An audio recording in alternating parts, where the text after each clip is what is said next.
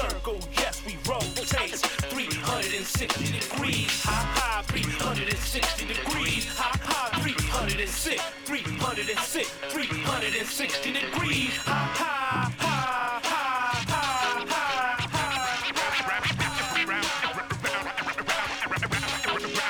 round and round we go. To the circle, 360. Round and round we go. Life was insane. All right, good evening, everyone, and welcome to Full Circle, your cultural affairs radio magazine produced by members and graduates of the First Voice Apprenticeship Program, broadcasting from right here at KPFA in Ho Chi Minh. This is occupied Ohlone territory, also known to settlers as Berkeley, California. And tonight we give a shout out to dads and to our LGBTQIA plus communities. On tonight's show, we'll hear stories and commentary about dads. And in honor of Pride Month, we'll hear a short introduction and KPFA history from our own Channa Wilson. We'll also hear a special tribute to local activist and educator Mel Martynn.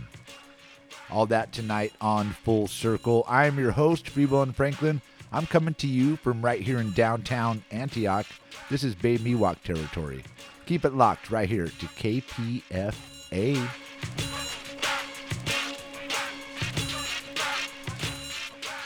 And again, welcome to Full Circle, the weekly show produced by apprentices and graduates of the First Voice Apprenticeship Program. My name is Freeborn Franklin, and I am your host tonight.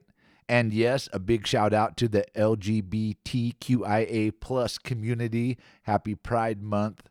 Also big this month are dads, and tonight we'll be hearing some special tributes to dads produced by First Voice apprentices past. Kicking us off tonight in honor of Pride Month, we start with Channa Wilson, now a First Voice graduate, but at the time a First Voice apprentice. Her group was known as Audacity.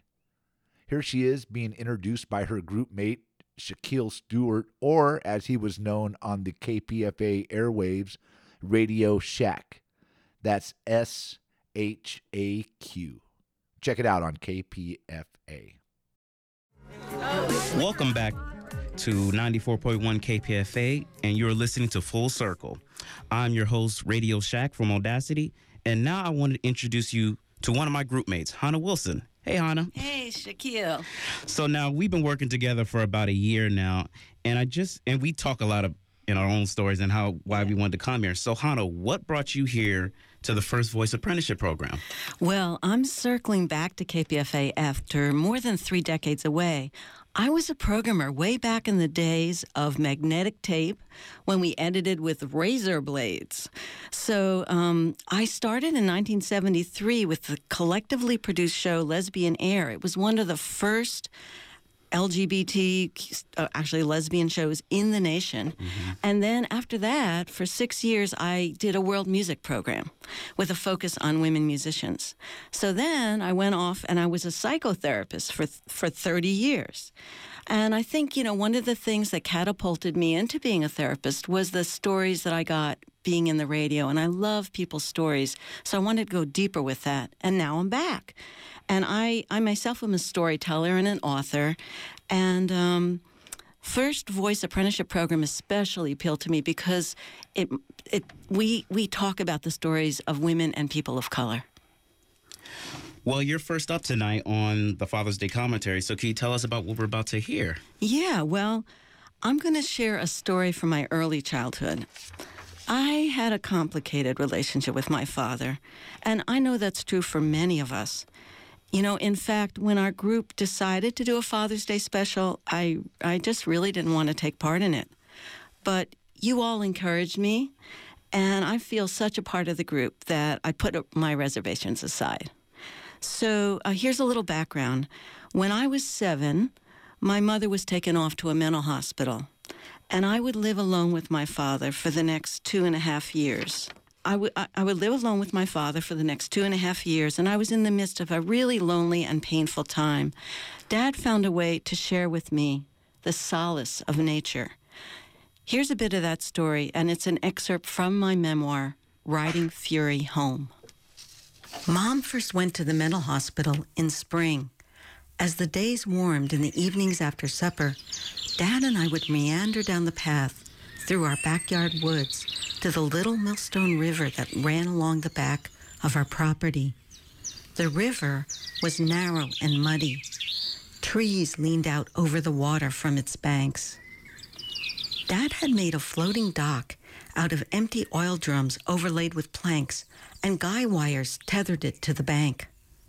Our aging wooden rowboat was tied to the dock. Sometimes Dad and I clambered into the rowboat, Dad at the oars, me in the stern, bailing the slow leak of water. We rowed jaggedly upriver a ways, then turned around and drifted back. I trailed my hand in the water and looked at the ducks skidding to a water landing. One evening we pulled up to the dock. Night was coming, but I didn't want to leave the river world. It wasn't a thought, just a reluctance in my body. Climbing out of the boat and onto the dock, my feet dragged against going back to a house filled with the echoes of "No, Mom."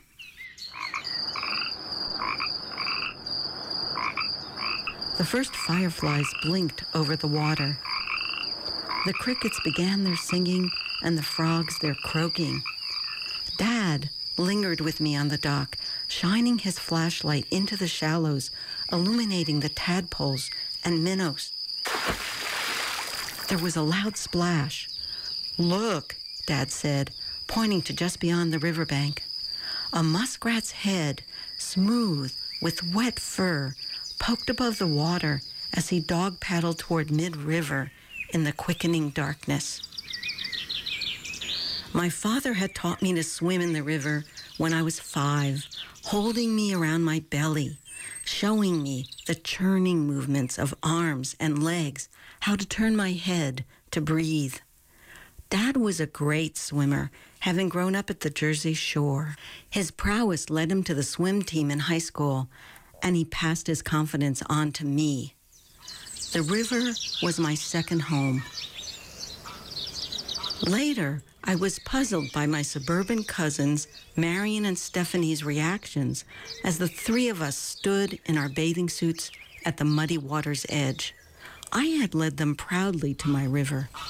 "Yuck! It's dirty. You gotta be kidding. We're not swimming in that." Dirty? To me, the river was a living entity, its water rich with mud and water creatures and the animals who lived along its shores. They were part of the forest river world, the other world behind our house that seemed so far away from the town.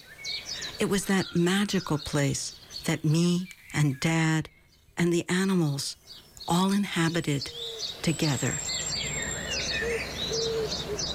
This has been Channa Wilson, reading an excerpt from my memoir, Riding Fury Home.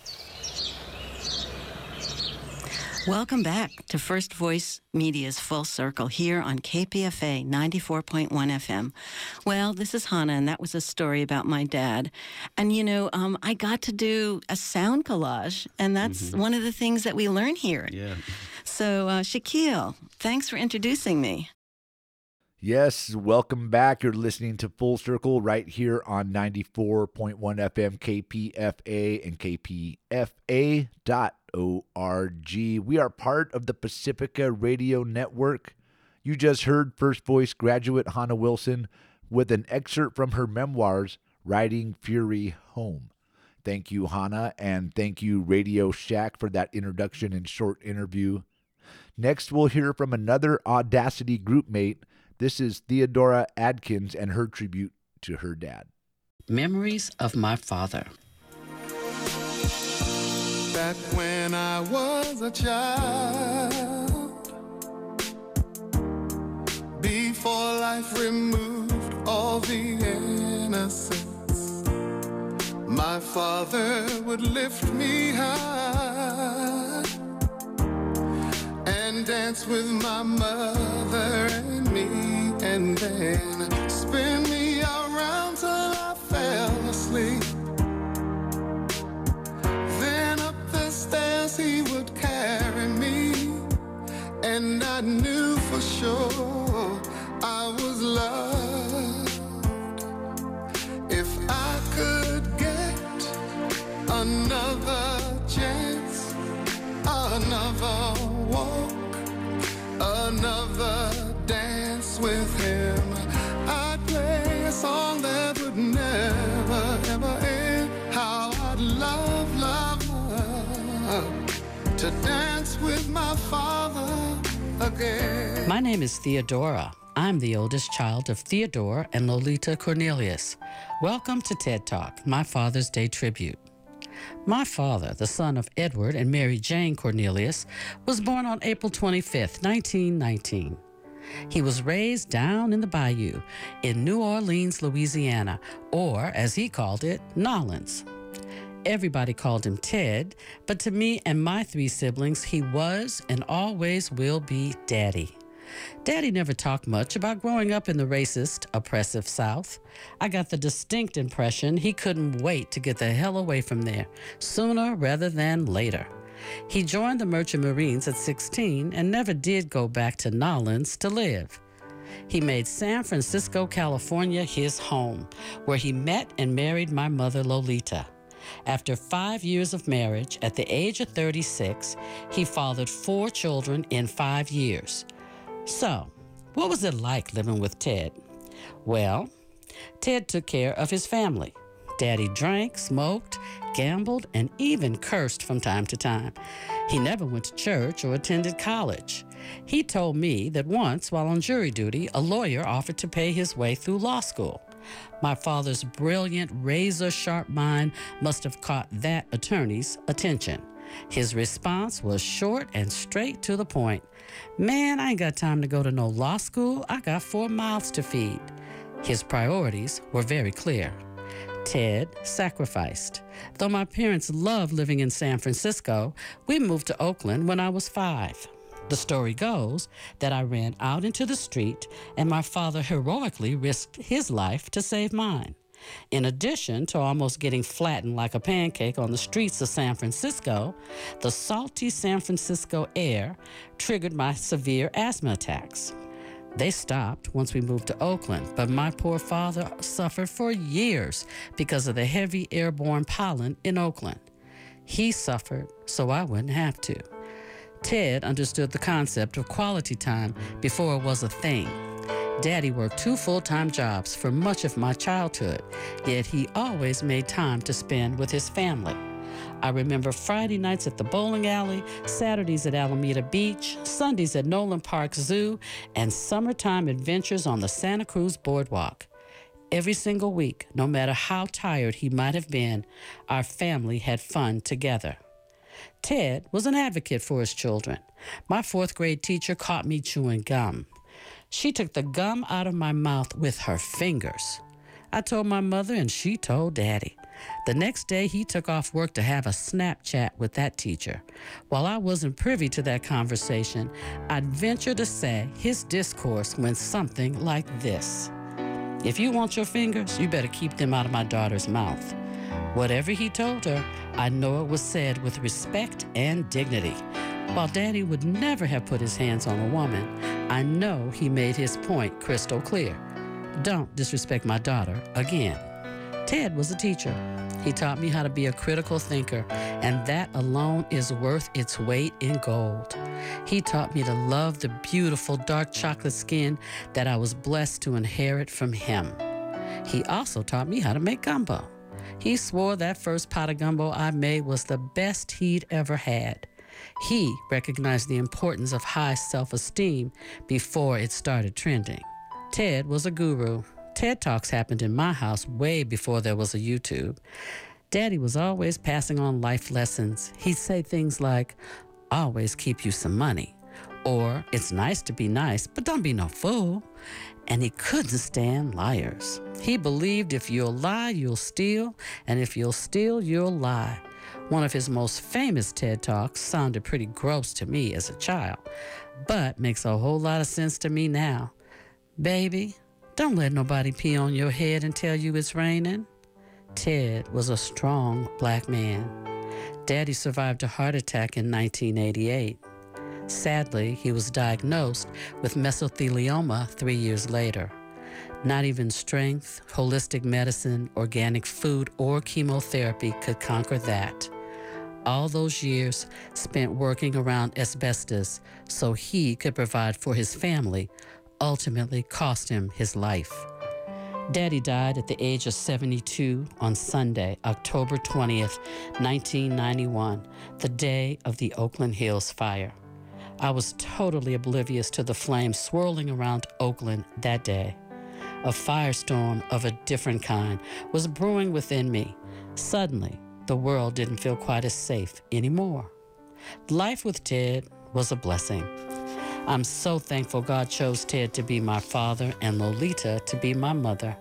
I'll always love and cherish them both. Daddy would have been 100 years old this year. Thanks for listening. Happy Father's Day. Welcome back to Full Circle here on 94.1 FM, KPFA, and worldwide all the time on kpfa.org.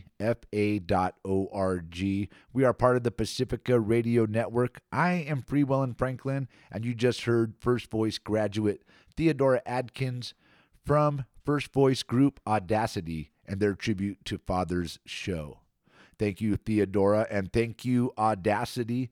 There were actually several more stories to that show, and I will post a link to the entire show on our website just after the show tonight. That's kpfaapprentice.org. So check that out after the show tonight.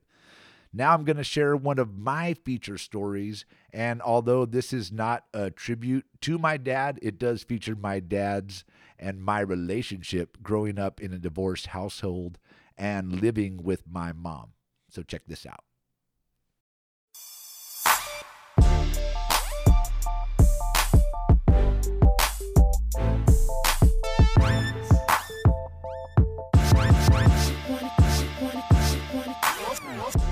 Sports. It could be football. 10-5 touchdown Raiders. Baseball. Fernandez, left field. It's deep. It is gone. Auto racing. Green flag waving on pitch. What is it about sports that can bring families closer and make family bonds tighter? Is it the good food, the hot dogs, the smell of burnt high-octane fuel as a car rounds the track? In particular, as in my case, why do single dads, such as mine, choose to take their kids, boys and girls, to sporting events? Is it for the children's pleasure or the adults?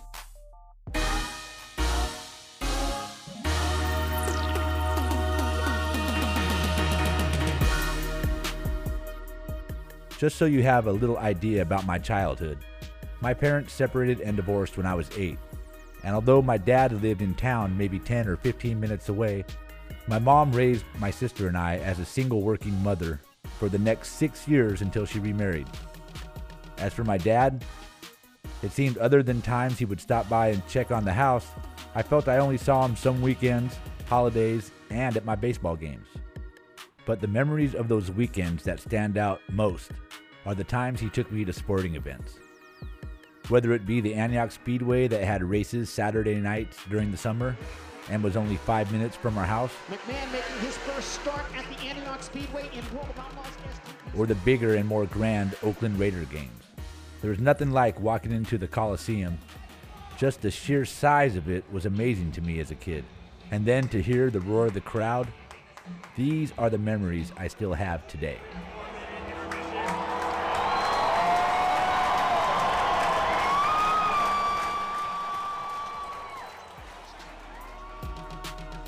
What is it about our single dads that drive them to bring us to these events?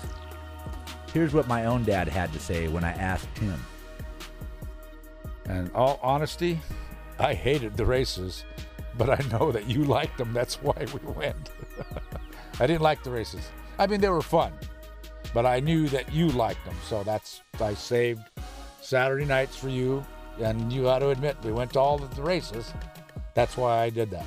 Football games you liked when you were little. You were a Raider fan when you were little. So we went to the Raider games as a father and a son, as we still do today.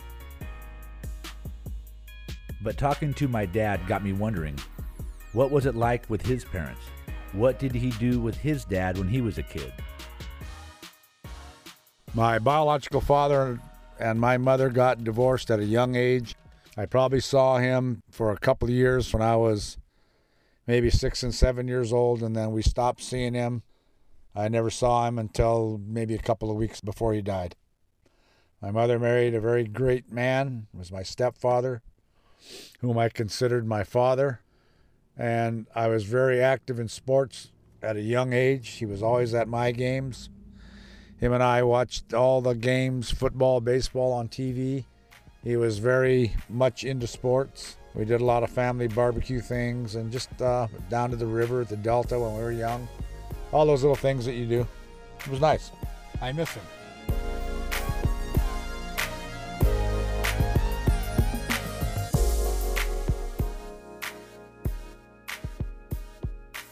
So it seems the way we were raised, my father and myself, was quite different. But there was one commonality: sports. His dad was into and watched sports and took him to games. My dad watched sports and took me to games.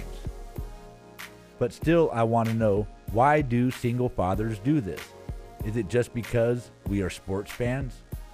Or is there more to it? To try and find out why, I talked to family psychiatrist Dr. Joanne Sanders. She explained it this way. Oftentimes when fathers and sons go out, or even fathers and daughters, dads know sports most of the time. And sporting events are always a popular thing among kids because obviously there's the food, there's the fun, there's the excitement. Men like to participate in non-participation events, if that makes sense. So you'll oftentimes see men get together as adults or even as teenagers, and fathers with young sons go to sporting events because you can be together without necessarily talking. Men like to go to events that they can share something but not necessarily have to be socially engaging. But it's still, for men, just as meaningful as two women who have an hour-long, hour-and-a-half conversation. So now I would say I'm a little confused. If my dad's taken me to these events just to watch the game and not to be socially interactive, then why the heck are we getting up at 7 in the morning and tailgating all day when the game don't even start till 1 p.m.? And is it true that our conversation doesn't really get too deep at the tailgate party? Oftentimes that communication is really about, how people predict the game is going to happen, what's going to happen in the game, or what happened last game, or what they're excited about. They catch up on little things like work, or they talk about their kids, and a lot of times parents are just as excited to bring their kids to these events as kids are to go. It's another way for men and families to form friendships with common people who have common interests. So everybody that's at the tailgate is going into the game.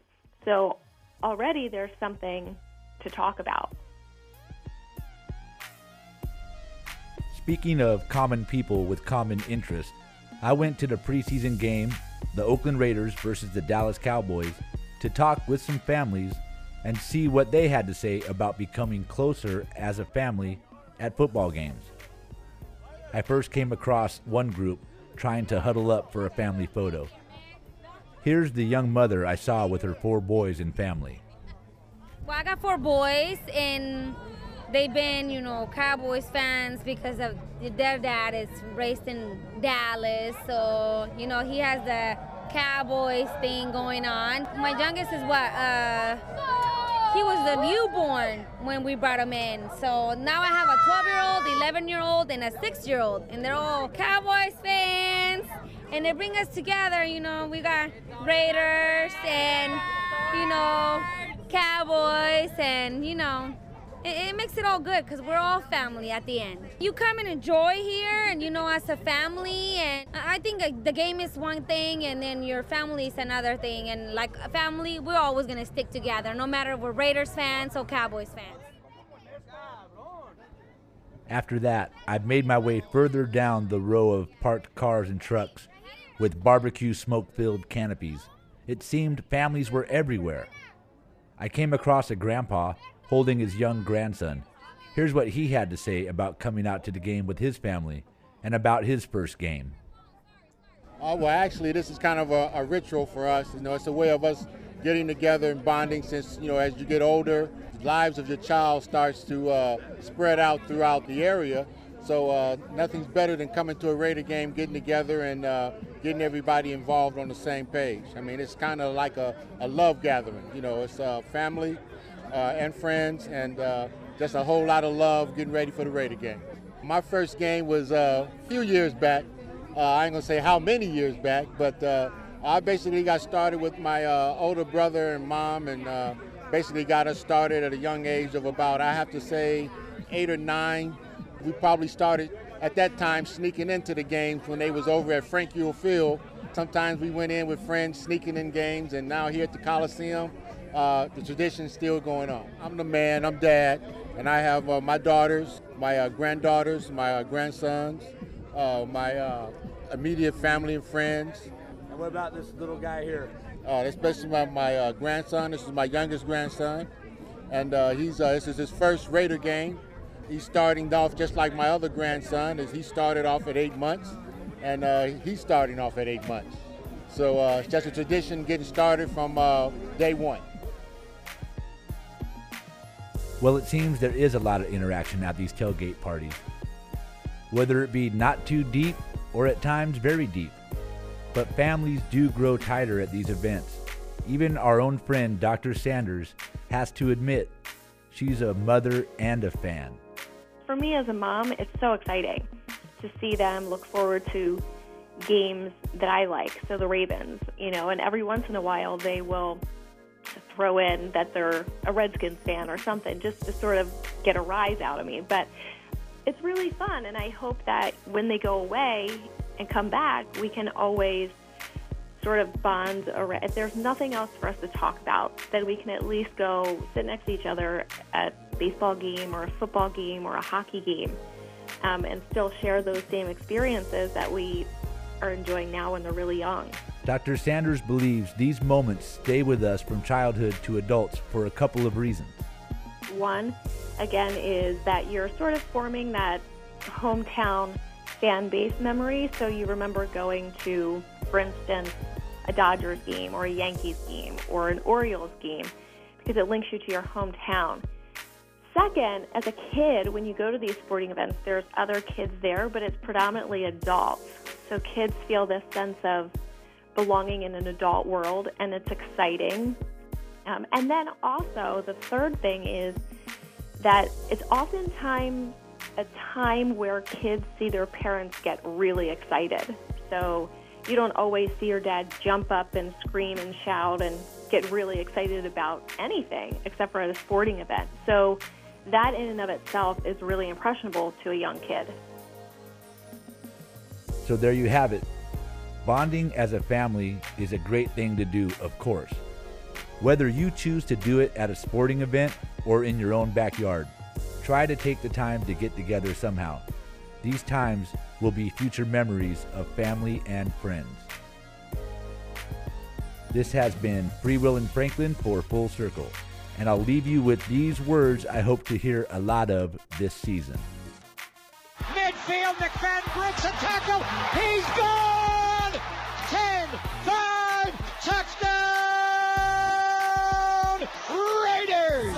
I'm a Raider, Oakland Raider, from the Bay to LA to Las Vegas, cause I'm a player, a boss player, and if you with me, pop your collar, shake them haters. I'm a Raider, Oakland Raider, from the Bay to LA to Las Vegas, cause I'm a player, boss player. All right, welcome back to Full Circle here on KPFA Radio 94.1 FM.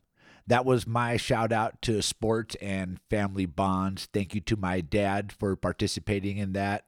And some of those voices I actually recorded at the Oakland Coliseum Raider Nation tailgate party, something that is now gone from our area here. Well, moving on, we have one more tribute tonight. This one is brought to us by our own Miss M, my co-director here at First Voice. Here, she introduces a public tribute to activist and educator Mel Martynn. Hello, listeners. During this month of June, the month in which fathers are commemorated, we're shouting out to men in the community who exemplify some of the qualities of caring, conscientious fathers. Last week you heard of the ongoing work of Miguel Gavilan Molina in promoting the interests of the Latinx community. Here at First Voice, we have the blessing of freewheeling Frank Sterling, and tonight you'll hear some of the memories shared by city officials and family members of Mel Martynn, who passed from this plane at the beginning of this year. Mel was a teacher and community activist in Berkeley. The tributes were recorded via Zoom at a memorial held in Mel's honor at the Berkeley Adult School. The sound quality is erratic, but the sentiments are stellar. First, we'll hear from the City of Berkeley officials. The event MC, Mildred Shear, shares her experiences and then introduces Vice Mayor Ben Bartlett.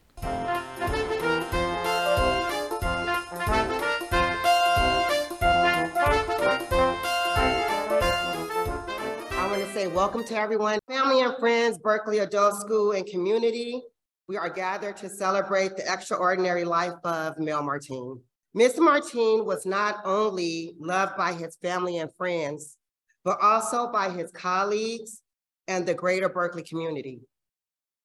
I have had the honor of knowing Mr. Martynn since I was a teenager. I hung out with his daughter, Alina. He was my daughter's teacher at Washington Elementary in Berkeley. I served with him on the Adult School Commission, and I worked with him for over 20 years here at Berkeley Adult School, where Mr. Martynn served as the BFT site for decades. Throughout the years, he always treated me with kindness and love.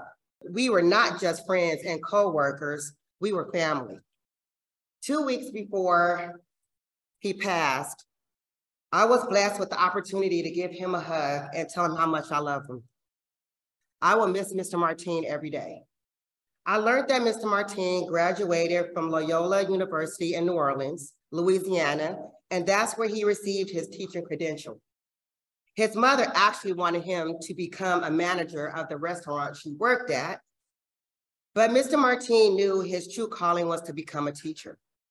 And today, on the day of Mardi Gras, which he loved, we toast to a life well lived in Mardi Gras fashion. Raise your glass, and we toast to Mr. Martynn. Okay, at this time, I'm going to call on the City Council member, Ben Bartlett, who will give a city proclamation for Mr. Martynn. Mel was a very deep thinker, very compassionate, and you know from his writings, he understood symbolism and the high thought. And that's why he was so effective as an advocate. He would appreciate the Mardi Gras effect here, this concept of life and death, rebirth, regeneration, and he would appreciate the fertility part of it. He would. You know, I miss him. I knew him many, many years. I met Dan when I was a very young person with my father, and you know, he's just been like an uncle to me my whole life. And we reconnected as an adult, and Mel was just a stalwart champion. And I just saw him in November, I think it was November, but ran into him at a local cafe. We hadn't talked in a couple of months. And he was saying, Ben, you know, you gotta focus on what you're doing, because what we're doing right now is pushing present into being the future, because that's what we're doing here. He described it as water moving waves. And he just took a minute to describe this to me, and it was very deep and fun. And I was like, okay, Mel, all right, okay, I like that. Let's move this water into the future. That's what we're doing. The mic's off, I'll get to project now, I guess. Remembering and honoring Mel Martynn for his outstanding service to the city of Berkeley.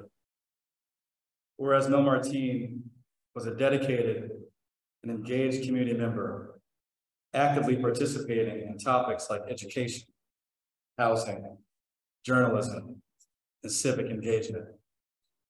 And whereas Mel Martynn was a lifelong Berkeley resident, teacher, and activist. And whereas Mel Martynn was a teacher at Emerson Elementary, the area vice president for the Berkeley Federation of Teachers, was on the Adult Education Committee, representing the Berkeley Federation of Teachers, an ESL teacher at Berkeley Adult School, was actively involved in education organizations. And whereas Mel Martynn represented South Berkeley and its residents on the City of Berkeley's South Shattuck Strategic Plan Committee, participating in the development of low-income housing, and was president of the board of directors of Savo Island Cooperative Homes. And whereas Mel Martynn was an active journalist and a regular contributor to Berkeley Times with his column titled Mel on the Media, and a columnist for the Berkeley Daily Planet. Now therefore be it resolved that the Mayor, Jesse Ardeen, and I, Vice Mayor Ben Bartlett of the Berkeley City Council, do hereby recognize and thank Mel Martynn for his dedication, commitment, and service to this community. You're here. At this time, I would like to call the principal of Berkeley Adult School, Mr. Tom Reed. Thank you all for being here today. I met Mel in August of 2015 when I came here to Berkeley Adult School as principal. And of course, Mel and I had many conversations as he was the teachers union site rep and I was the administrator here, many conversations. And as I reflect on Mel's life, I remember an adage that's been given to people who want to make the world a better place. That's what Mel was about. It's been said that if you want to make the world a better place, do what you can, where you are, with what you have. And so when I think about Mel, one thing Mel had was legs. And so Mel could work where he was here in Berkeley and take his legs, you'll hear more about this, I think, from other speakers, to go spread flyers and knock on doors through half of the city of Berkeley for one campaign. Someone he believed in would make a difference, make this world a better place. He gave his legs to help that happen. And it happened. So Mel had legs. Mel had a car. And so when COVID hit, and it was time to do what you can, where you are with what you got, Mel had his car. And Mel used his car to take instructional materials to deliver them to his students, hard copy, paper, delivered to his students' homes. That was his commitment. That was using what he had to make the world a better place. Mel had connections.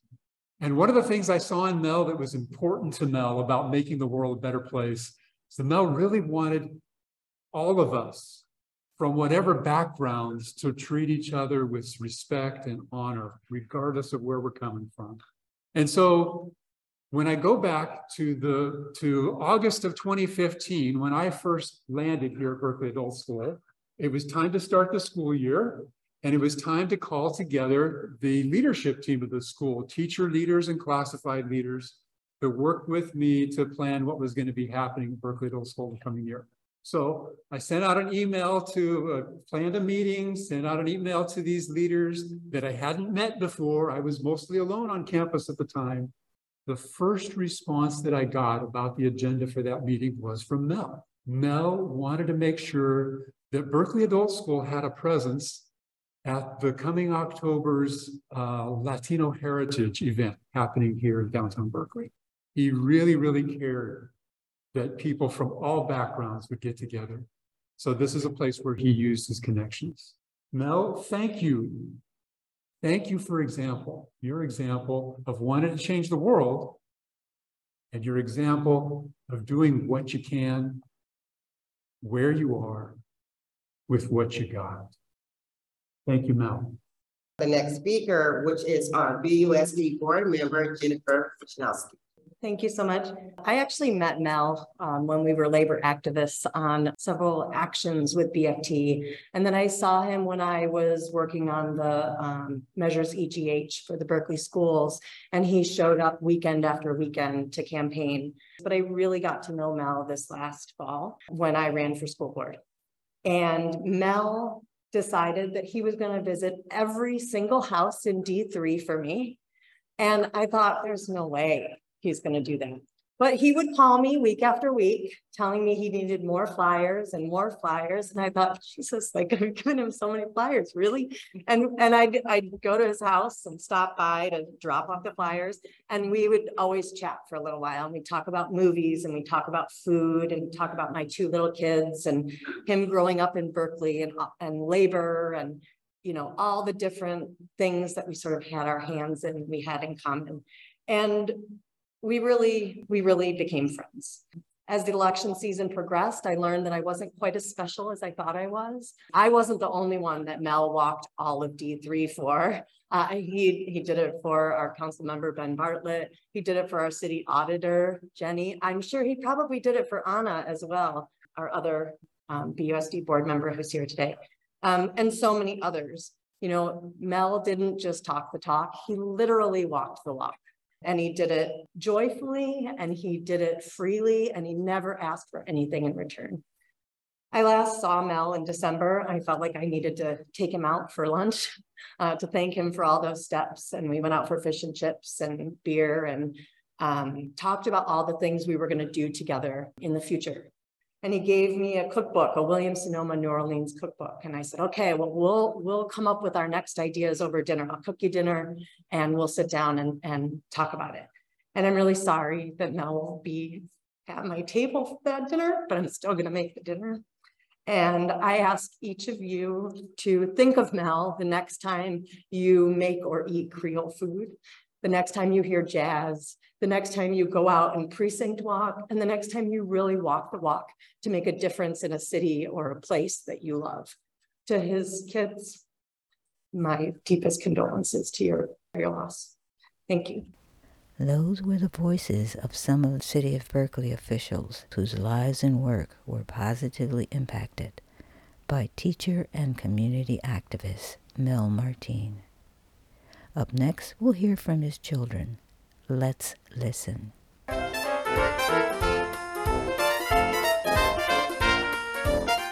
Mr. Martynn's oldest son, Dan Martynn.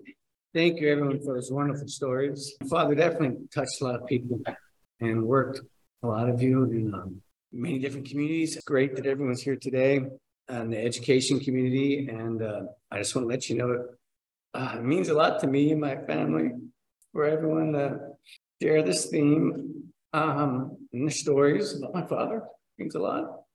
And I just wanted to talk a little bit about scholarship fund. I've talked to Tom about what we're putting together for the adult students who want to advance their education, and that if people are interested in contributing to this fund, we're going to be setting that up with Tom. There's some flyers on your desk or your tables that you can look at and ways that you can assist with this. But I thought that'd be a nice memory for those, for all of us in the education field that want to see his legacy move on in adult education and help students as they move through life. I wanted to just bring that up. I think that's something we can do for his memory. And it's just wonderful hearing all the stories and seeing Ben here, the vice mayor. He really did play a role and had change in this, not only in the education community, but in Berkeley as a whole, the union and everything else. So I really appreciate everyone's effort. Maybe once again, we should give a round of applause for the people that helped put this together. Really fantastic. And it means a lot to me and my family. I'll just leave it at that right now.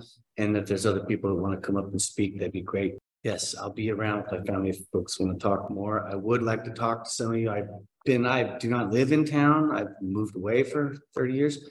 And I'd love to hear stories, or if anyone wants to share stories, how my father touched their lives and people of the community. I appreciate that. Thank you. Well, good to see everybody here. I'm Mel's younger son, and I thought, what a great story everyone has been giving about my dad. I've wanted to give a little chronology of his life. He was from Philadelphia. His parents were originally from Baltimore, and his dad went away in World War II. So his mom raised him by herself. She really believed that he should go to a Jesuit school, and my dad went to a Jesuit school all the way up through high school. Now, this is really important. Later, he went to college in Loyola, New Orleans, where he met my mom. And at one point, he had an opportunity to go teach. And that place was in Alaska. They drove, now you have to put this in perspective now, because the Alcan Highway had just been built just after World War II. There were not a people going up there, but they decided to go up there. The funniest part about that is the school, when he got up there, I'm not quite sure, but reminded him that this was an unpaid position. We didn't tell. When they came back, they had some common friends that had been recruited to California. My dad was a teacher in New Orleans, and this was right around when the Civil Rights Bill had been passed. They went to celebrate in a bar, and one of his fellow teachers was Black, African American. They wouldn't let him in the bar. My dad said no. He said that that was against the law, that it was a national law. And they said, sorry. And so he called the police. Well, as you can imagine, the police came and arrested my dad. Now, that put a strain on him as a teacher in New Orleans. It was difficult for him, and perhaps that may have been one of the reasons that he left. Also, common friends had been recruited to California, and they wanted people from the South to come. So then my mom followed him in their footsteps. And although jobs were hard back then, they made the best of it. He worked at an alternative school in Berkeley here, where me and my brother went, Kilimanjaro. Does anyone remember that school? We're talking 1971. And Odyssey afterwards. These were alternative schools. And through that time, my dad became very organized in the Berkeley schools. And me and my brother would go out and help him put up posters. We would stand on top of the cars. We could put them higher up so the other people couldn't tear them down. And he also was committed to Cesar Chavez and Dolores Huerta. And he influenced me a lot with that. I eventually went and lived in Spain. I met someone there. We got married, we came back, and I became a bilingual Spanish teacher. And I am still to this day. And I managed to travel to Brazil. I learned Portuguese, been in Spain, I've been in Peru. And this is a lot to do with my dad's influence on me. And he visited me in Brazil. I told him, maybe I would like to live here, but I don't know, because all my friends and families. And he said, don't worry about it. He said, I can, that's what you're doing is really positive. And he said, don't worry, I will visit you. Well, I came back anyways. And as he continued to be a factor in the Berkeley politics, he involved me a lot. And he knew that me and my brother, he knew that it wasn't that easy to be as much of an organizer as he was. So although I regret not helping him as much as I did, and he taught me so much so, I've recently gone back to teaching, and I'm enjoying it a lot, and I know he would be proud. And I'm so happy to see everyone here, and he has touched so many lives, and I hope that I could follow in my dad's footsteps a little, because I know there's a lot of work to do. Good afternoon, everyone. First, I'd like to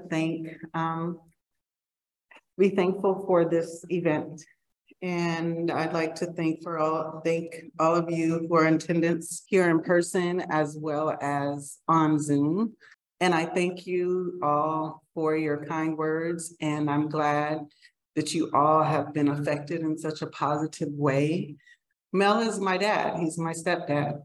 And it's been beautiful. He's taught myself and my daughter a lot about the world and how important it is to be good towards one another And I'm so glad that he's affected so many people and in their lives.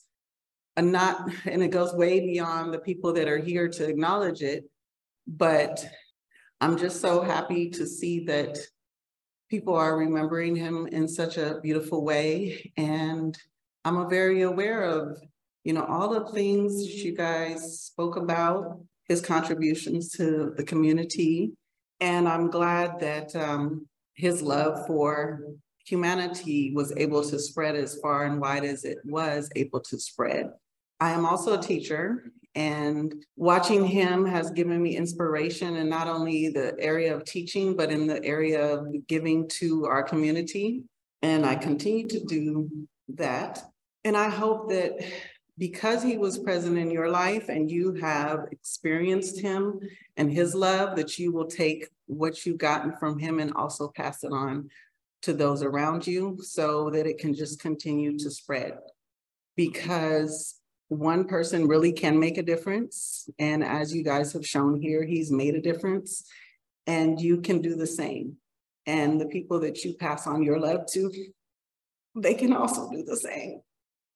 So never think that your voice doesn't matter. Never think that you're not seen or heard.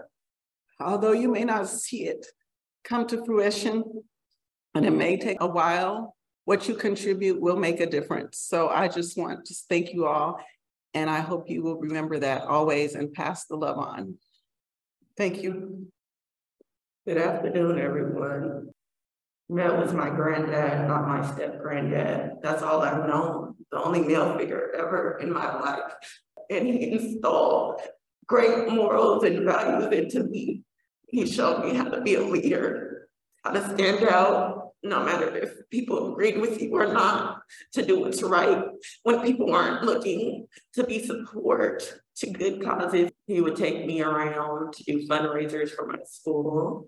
And I was the top record ever in the Sally Foster gift wrap sales because my granddad would take me after school around College Avenue to go sell gift wrap and chocolate.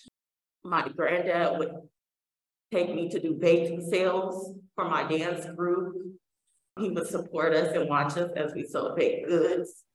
And he would write articles about me when I was younger, about my dance groups or accomplishments I made in the Berkeley Times. So now I have an organization to help young women because all women and all young girls don't have a male in their life.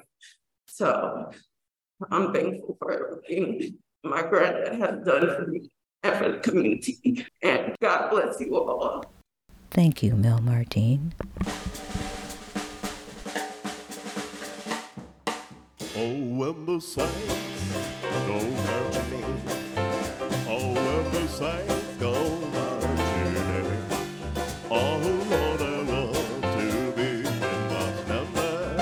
Oh, when the saints go marching in. Oh, when the saints go marching in. Oh, when the saints go marching in.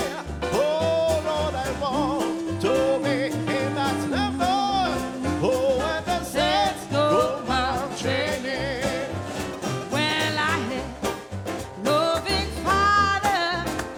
He has gone long time ago. And I thought his love would meet him. Oh, when he said go marching in. Well, I had no big father. He has gone long time ago.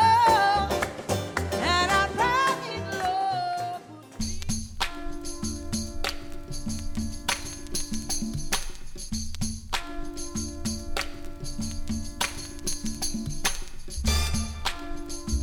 And that brings us to the end of tonight's show. Be sure to check out our website, kpfaapprentice.org, for links and information related to tonight's show. Also, the First Voice Media Facebook page for videos, live streams, and other content that doesn't make the air. That's First Voice Media on Facebook. Let me give a shout out to the Full Circle crew, our executive director, Miss M, and me, Free Will and Franklin. I'm the technical director for this show, Full Circle, and I've also been your host tonight. Thanks for listening, everyone, and remember while you're out there to please protect your health and also your humanity. And stay tuned to KPFA. Up next is La Onda Bajita. And it looks like I have a little time left. I'll go out with a shout out to my stepdad, Richard Murati. He came into my life when I was about 12 years old, and he's always been there ever since. Thanks, Richard. This is Color Him Father by the Winstons. Good night, everyone.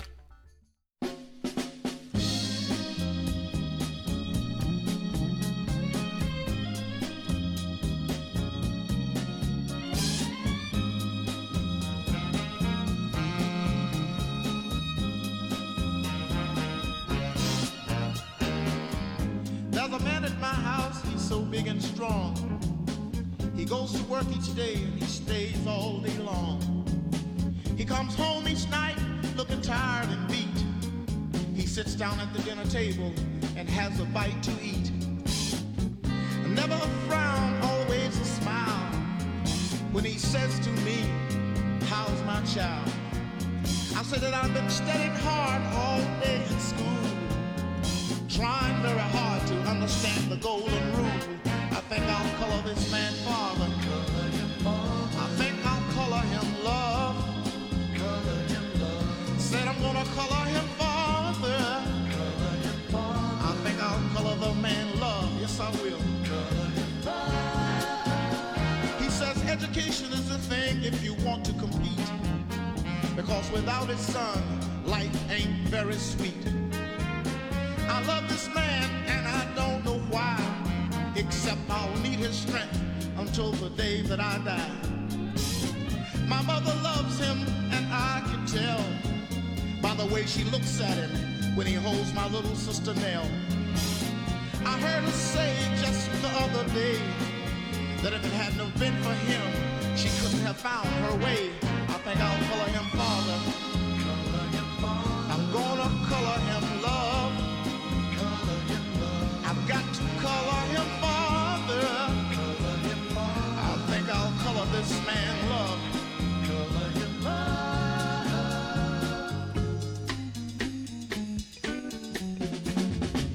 Our real old man, he got killed in the war, and she knows she and 7 kids couldn't have gotten very far.